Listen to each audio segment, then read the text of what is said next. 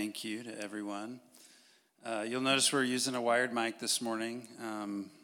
For some reason, our wireless mics are not working, and we think it has something to do with the Prince of the Power of the Air, or just technology in general. So we're praying that God would still speak this morning, even though I got to stand in one spot. But that's all right. And then also, you probably noticed something on my head, and this is just a way to get you to have pity on bald people. Because when we move around, we don't have an early warning system called hair, or I didn't have my hat on when I was doing it. And you have a little bit of padding, folks, if you have hair on your head, okay? So you just get the direct hit when you're bald. And so it wasn't as bad as it looks, I guess I'm saying. It's one of those things that it's going to be a distraction, though. So I want to get rid of the distraction. Don't just stare at my head, okay? All right. So this morning, we're going to get to Matthew 28, but I'm going to invite you to turn to Mark chapter 3. So we're going to move to the next gospel and spend some time there. And there's a story in this gospel that we don't often notice. And it's a story about family. And not just about family in general, but about family competitions. So when I say the word family competitions, you probably know what I mean. That moment, if you have kids, as your kids are growing up and they just love you. They think you're the best, the smartest, the most amazing, the most handsome or beautiful person in the world, and you can do no wrong. And then all of a sudden your kids begin to grow, and then there's that day when they want to spend every waking hour with their friends or go to their friend's house instead of be at home. And all of a sudden, as a parent, you go, hold on, what's wrong with us? And there begins to be maybe a little bit of jealousy, maybe a little bit of competition going on as you realize, our kids are growing up and they're expanding out. There's other people in their world now. Or I haven't had this experience yet. Caleb's not getting married anytime soon, I don't think. That was a surprise to me. But when your kids get even older and they start to get married, right? And they begin to gravitate towards this other person. And this other person usually comes with a family, right? So there can be this competition between the in-laws. Like, who are the cool in-laws? Like, who are the in-laws that you want to spend Christmas with? And, you spent last Christmas with them, though. Hold on a second, And so there begins to be this competition even in that way. So that's what I mean when I say family competition. It's a competition in a sense of loyalty. Where are your loyalties? Where are your affections? And that competition, that sense of loyalty and affection can often run really deep. And early on in Jesus' ministry, here in Mark chapter 3, the context here is that Jesus was really starting to become very, very popular. And he was going about the countryside, all these little towns, and he started doing these pretty amazing things like healing people and casting out demons and cleansing lepers. And he's doing all these things, and he's beginning to attract a crowd. He's becoming kind of this rural, prophetic miracle worker. So here's the scene, if you will, in Mark chapter 3, verses 7 to 12. And I'm just going to turn my phone off and not even try to do the Apple TV. So we're going way old school today. So here's the scene, Mark chapter 3, starting at verse 7. Follow along with me. It says, Jesus withdrew with his disciples to the sea, and a great crowd followed from Galilee and Judea and Jerusalem and Idumea, and from beyond the Jordan and from around Tyre and Sidon. So they're coming from everywhere, miles around. People are coming to see Jesus. And when the great crowd heard all that he was doing, they came to him, and he told his disciples to have a boat ready for him because of the crowd, lest they crush him. For he had healed many, so that all who had diseases pressed around him to touch him. And whenever the unclean spirits saw him, they fell down before him and cried out, "You are the Son of God." And he strictly ordered them not to make him known. So the scene is a little bit chaotic. It's crazy. You can imagine this huge crowd. Like if you've ever been at a professional football game or Disneyland in the busy season or New York City in the middle of the day, it's busy. It's shoulder to shoulder bumping. Everybody's around. There's all these people. And Jesus this crowd is there because Jesus has kind of become a celebrity of sorts, and he has this group of guys called disciples. And at this point, there could be dozens, maybe even hundreds of these people who have begun to follow him and who identify as disciples. So they're following him, they're traveling with him, they're learning from him, they're helping him out in different ways. And in this story, he even takes these guys and he says, hey, get me a boat and make sure I've got an escape route so that I don't get crushed or pushed into the sea here or something like that. So if you will, these people are beginning to become Jesus's people, his team, his family, if you will. And like Mark does in his gospel, suddenly the scene changes. Okay, he does this all the time. It's like suddenly this happened. He's just very fast-paced. Moves along. In the very next verse, verse 13, we were at the seaside, right? And he's being crushed by these people. Then all of a sudden in verse 13, he's at the mountain. Okay, so for some reason he couldn't find respite at the sea because of all these people. And now he goes to a mountain. So the scene changes and he's with his disciples, probably still with the crowd, up on the mountain. And it says in verse 13 that when he was on the mountain, he called to him those whom he desired. And they came to him. And he appointed 12, whom he also named apostles, so that they might be with him, and he might send them out to preach and have authority to cast out demons. And then the text goes on to name these 12 guys that he calls apostles and that he appoints. And this group of people in that day would have really been an unlikely team. I mean, we read their names today and we think, oh yeah, it's Andrew and Peter and James and John. These guys are famous because they were Jesus' followers, his apostles, his disciples. We call them saints now. But what they were in the day was a kind of a motley group of people, 4 commercial fishermen. I mean, dudes that smelled like fish all the time, okay? You've got a tax collector who, in that day and age, a tax collector was a traitor. He was a Jew who was working for the Romans and making money off of his own people, even stealing from them. And that's Matthew. So one who's working for the Romans, treated as a traitor by his people. And then you have, what's his name? His name is Simon in verse 18. Simon the Cananean. To be a Cananean basically means that you were a zealot. And a zealot was a political radical who hated the Romans and hated people that worked for the Romans. So these guys are now on the same team with Jesus. So you have this crazy group of people, including Judas Iscariot, right? And we know Judas Iscariot, he's just the worst, isn't he? So all these guys, just this crazy group of guys, this was not the A team. Like you wouldn't go you wouldn't go on the playground and pick these guys first. These guys would be the rabble that was left over afterwards by any stretch of the imagination, not the A team. It would be like Jesus today picking a team, and he goes to the corner and grabs a few day laborers, and then he goes down the DMV and gets a government employee. Sorry, Dean. That was a shot at, or maybe the Forest Service or something like that. I don't know. He goes and gets the local head of the Democratic Party, a transgender activist, an attorney, maybe a couple of UPS drivers, and a couple of Baptists. Pulls them all together and says, "This is my team." The language here, too, is really kind of intimate. It says in the verse that Jesus desired them.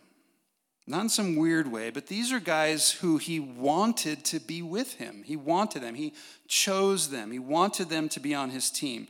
They were, to Jesus, the first string. This was his A team. These were the starters. And he personally chose them, in particular, it says, to be with him. To be with him, to spend time with him, to do life on life, to always be together. So it wasn't just a part-time thing. He had handpicked these guys to be his companions, to be his team. You could even say he chose them to be his family. And as family then, he began to teach them the family trade. He says, you know what? If you're going to be my family, I'm going to show you and have you do the exact same things I do. So I'm going to have you go out and preach the gospel. and I'm going to have you go out and heal people, and I'm going to have you go out and cast out demons out of people. But catch what happens next, because it's really interesting. In verse 20, it says, then he went home, which was probably to Capernaum, not to Nazareth. He went home, and it says the crowd gathered again. So here's all these people back again, so that they could not even eat. So we have a scene of chaos, and then in the middle of that chaos, we have him picking these 12 guys, and then it goes back to this chaos. In the first section, he almost got crushed. In the second section, he can't even eat. And it's almost like in the middle of this chaos that Mark gives us, he calls a huddle. He says, okay, team, come on in. We're calling a huddle. He pulls in his guys. He gives them his assignments. He draws in his chosen team, draws them close to himself, and then they turn back around and head right back into the chaos. And then we read this even more interesting verse, and it's perhaps a verse that you've never even noticed before. It's verse 21. It says this. This is the ESV translation. It says, and when his family heard it, they went out to seize him, for they were saying, he is out of his mind. Now, some of your translations may not use the word family there. It's not actually the word family. The word is when his own people. That's a literal translation. When his own people or his associates or his family heard it, they went out to seize him. So it could possibly refer to a number of different people, but likely I think it does refer to his family, because mainly for the reason that in 10 verses his family is going to show up again, coming to look for him.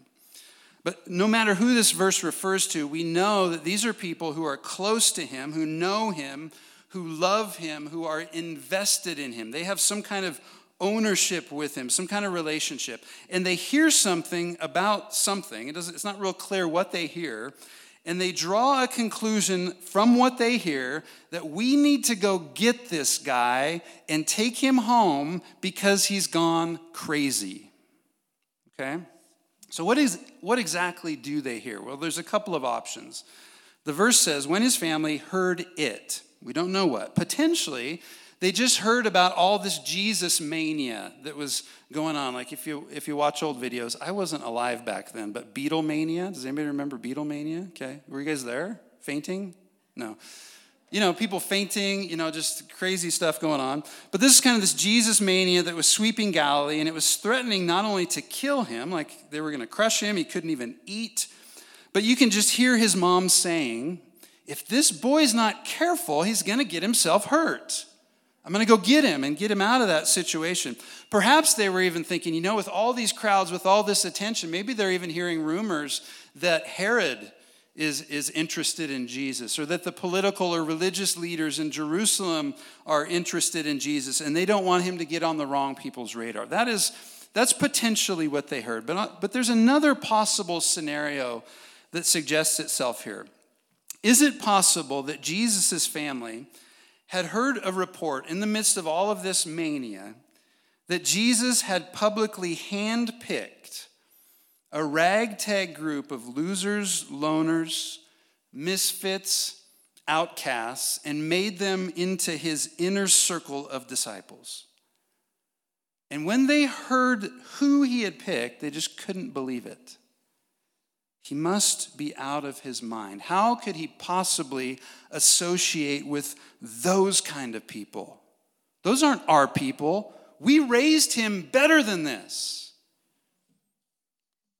He's out of his mind. And I wonder if this interpretation is correct, mainly because of what takes place starting in verse 31. So look ahead to verse 31. Here's what it said. And his mother and his brothers came, and standing outside, he's in a house here, he's in a building, and there's a crowd around him, and his family gets there. They can't even get to him. There's so many people. Standing outside, they send to him and called him. So basically they tell people, hey, we're Jesus' family. Will you let him know that we're here? And the message then gets passed through the crowd. And it says a crowd was sitting around him, and they said to him, your mother and your brothers are outside seeking you. And the word seeking there throughout the book of Mark carries with it the same kind of connotation that the word seize in verse 21 carries. His family thought he was crazy, so they went to seize him. That word actually can also be translated arrest.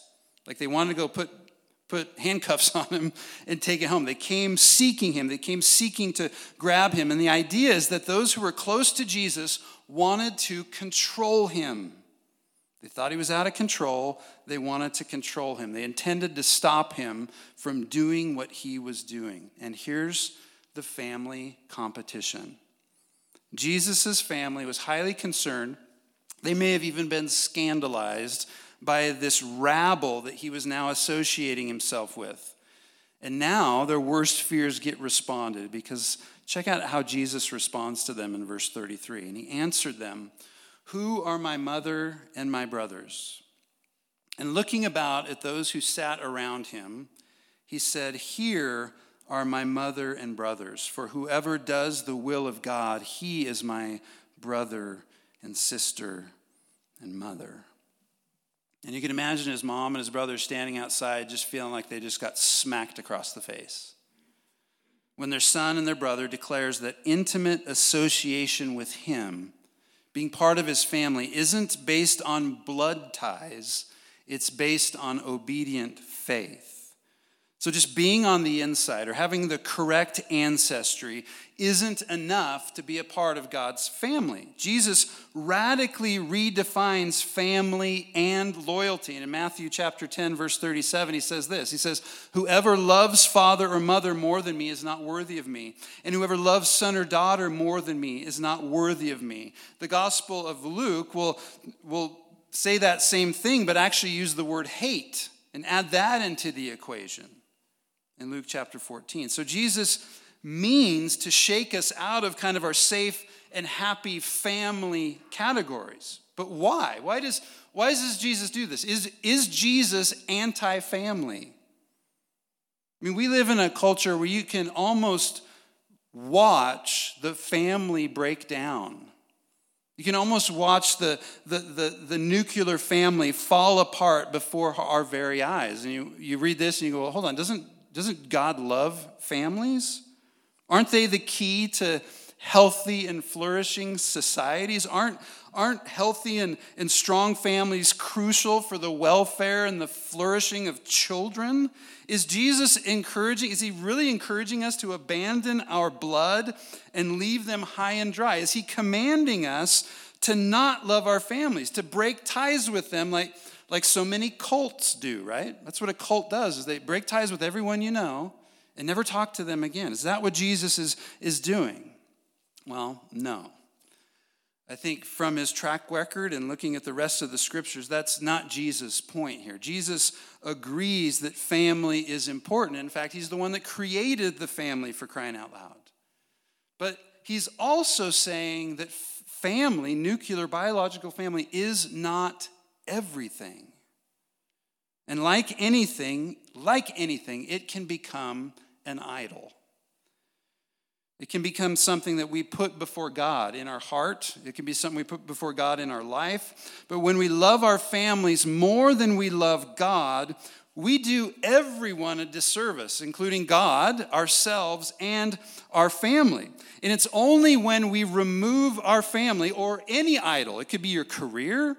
It could be your money. It could be it could be a sports team. It could be a hobby. Whatever that idol is that you have put above God, when you remove that from its sacred shrine and situate it where it's supposed to be, then everything else becomes right when God gets the throne.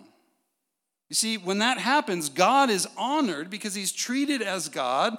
Our personal world is in order, and then we actually do a service to our family by taking the mantle of being God off of them, because that mantle is too heavy for our family and loved ones to carry. They can't carry being God for us. They don't need to. They weren't intended to. But I think Jesus is also saying something more here, that there is actually a more important family than our biological or our nuclear families. In fact, I would argue the main metaphor that Jesus uses in the scriptures and that the scriptures use to describe the church is as the family of God. So this month we've been looking at different metaphors of the church, the bride of Christ and the body of Christ and the temple of the Holy Spirit. And today it's the idea of being the family of God. And it begins with the idea that through Jesus, those who believe in him are adopted as sons and daughters of a heavenly Father. So Ephesians 1, verses 4 and 5, where Paul says, in love, God the Father predestined us for adoption to himself as sons and daughters through Jesus Christ.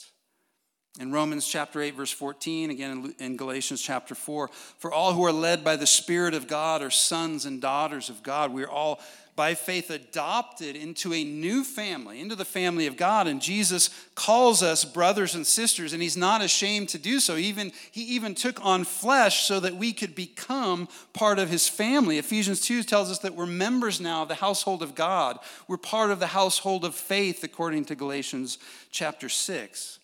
And our identity as God's family is not just something theoretical, right? It's not something that we go on Ancestry.com and we think, we like, oh man, I was related to the third Duke of the Second Duchy in the Netherlands back in the 1400s. That's amazing. Okay, that's theoretical, that's interesting, but it really doesn't make an effect on my life today. So this isn't just theoretical knowledge, like, yeah, I've got a half-sister out in Florida that I've never met.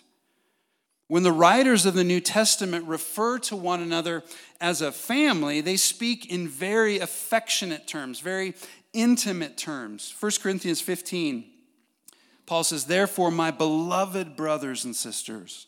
Philippians 1, for God is my witness, how I yearn for you all with the affection of Christ Jesus. Philippians 4, therefore, my brothers and sisters, whom I love and long for, my joy and crown. Can you hear the affection and the intimacy and the love that Paul has for his brothers and sisters in Christ? 1 Thessalonians 2, so being affectionately desirous of you, we were ready to share with you not only the gospel of God, but also our own selves, because you had become very dear to us.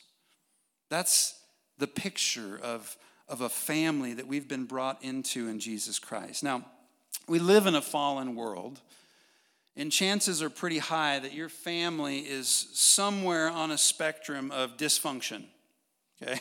From modest to severe. You've likely been affected by divorce. Your family's likely been affected by remarriage. Your family's been affected by death of a loved one, perhaps by abuse or any other number of ways a family can be damaged or rearranged. So for some of you, thinking of your family, when I say family, it might bring up kind of traumatic or troubling or disturbing memories or emotions. Or perhaps you have no family at all. Maybe you have no family to speak of and you're completely alone in the world. And on the other side of this, perhaps your family is, to you, the most important part of who you are. You can't think of yourself without thinking of yourself in relation to your family. You can't imagine being without them. You might be married and have kids. You might have grandkids or even great-grandkids. Or maybe you're divorced or maybe remarried. Maybe you're part of a mixed family or a reshuffled family. Maybe your family seems to multiply. Your families seem to multiply as your parents step out of or into various relationships. Maybe you're single. Maybe you're alone. And maybe you long for a family more than anything. And no matter what your individual experience, no matter what your understanding of family, the gospel of Jesus Christ meets every single one of us where we are at and transforms us by faith into fully vested sons and daughters, into beloved heirs of the wealthiest, the most kind, good, and loving Father in the universe.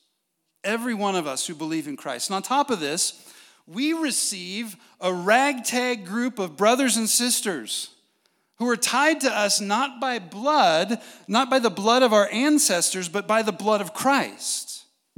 And so brothers and sisters, and when I say brothers and sisters, I call you that very intentionally.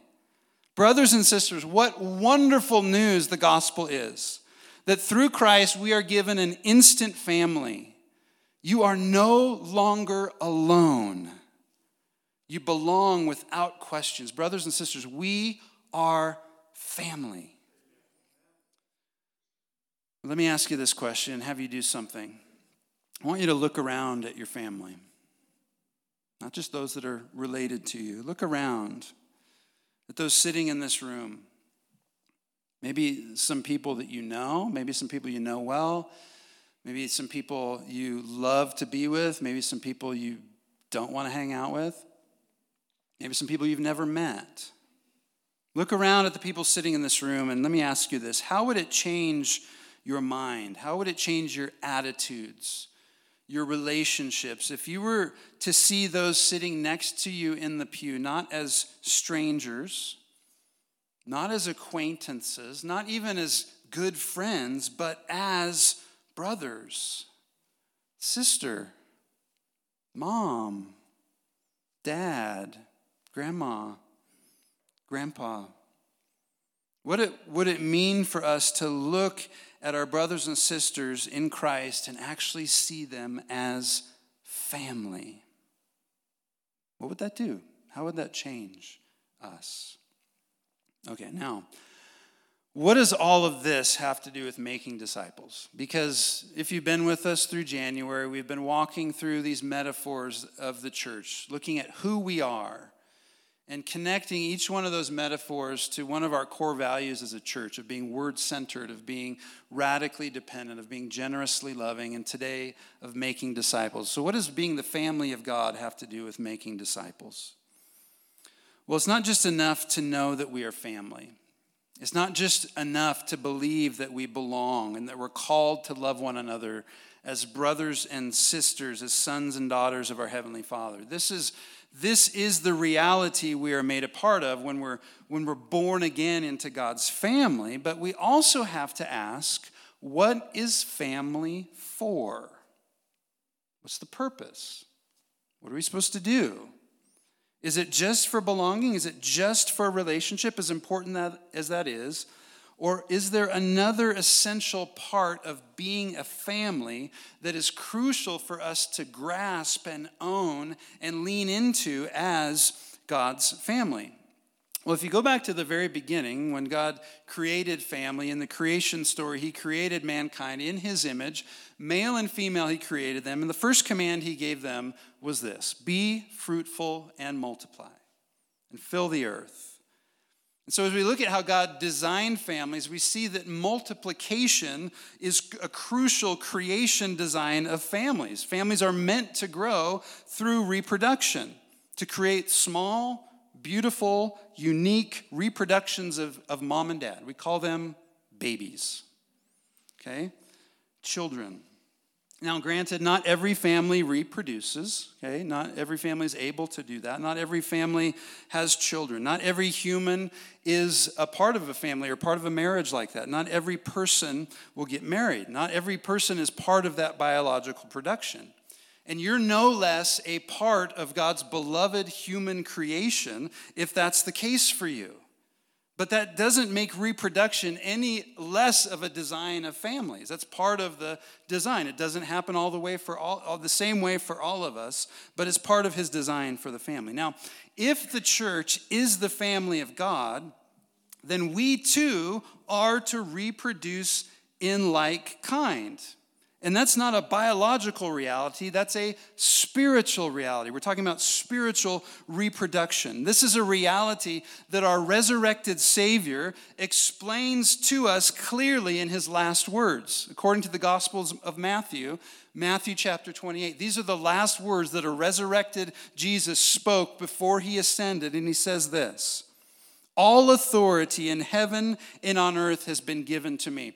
Okay, somebody rises from the dead, and then he tells you that he has all authority in heaven and earth. You should probably listen to him.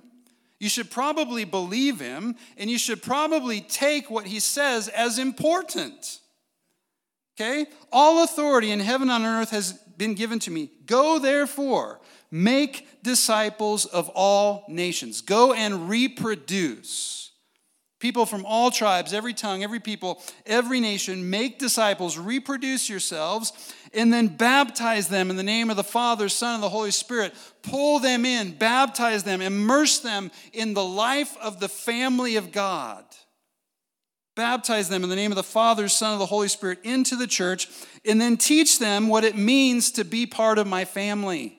Teach them to observe all that I have commanded you, and behold, I am with you always to the end of the age.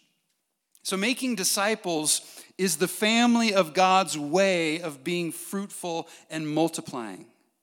And so the task given to us by a once dead, now alive God-man, which makes it a pretty important task, if I think about it, is for us as his little brothers and sisters to go out to every nation, tribe, tongue, and people group and call more people to be part of his family, raise them up in the family likeness to look more and more like Jesus, and send them out to do the work that Jesus' family is supposed to do, which is to go make more disciples. And so today, for some of us, we need to hear that invitation. The invitation simply to come to the family, to come to a good heavenly Father who loves us, who made us, who wants us to be his, to come to an older brother who has given his life for ours, who's paid for our sins so that we by faith might now become children of God. All that takes is faith and repentance, turning away from your sin and turning towards Christ and asking for forgiveness. Would you become a son and daughter today? I'd invite you to become a son or daughter today. Some of us, though, we are part of the family, and we simply need to repent from making our families an idol and reorient ourselves to the family of faith, not abandoning our family, but remembering that this family of God is more real, more important, and even more eternal than our biological or nuclear families. And most of us need to either be reminded to wake up to this fact for the first time that Jesus has asked us to make disciples. We need to wake up to that fact, or we need to be reminded of our job description to reproduce, to multiply, to invest our lives in others, that they too might grow up into the family likeness and might be sent out to labor in the family business of making disciples. So the question for each of us today is, how do you need to respond? Will you pray with me? Our Father, we do come and we call you Father. You're a good Father. You're a loving Father. You are our Father. Jesus even said it. When you pray, pray to our Father. I am going to my Father and your Father.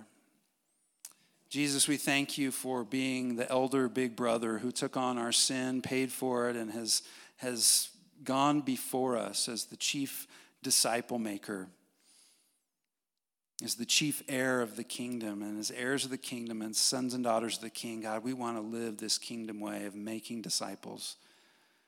So, Father, in our mind, we sit in a room today, we go about in relationships, and oftentimes we think of friends, we think of acquaintances, but when we think of family, we really think of our family, our people. And yet here we have an instant family, the family of God that we've been born again into. And Father, I pray that you would make First Baptist Church a true, loving family of God. That we would reflect the relationships that you want us to reflect in this world. And God, that we would be a people that make disciples, that reproduce, that bring people to know Jesus and raise them up to follow him and make more disciples. Would you do your work through us, we pray. We thank you that we could come and worship today. We thank you that we could hear the word and be convicted, be encouraged. And I pray for Jonas and this team as they continue to lead us, Lord. Would you draw our hearts to you, and may you get the praise, honor, and glory in your name. Amen. Amen. If you guys could stand and worship with us, that'd be awesome.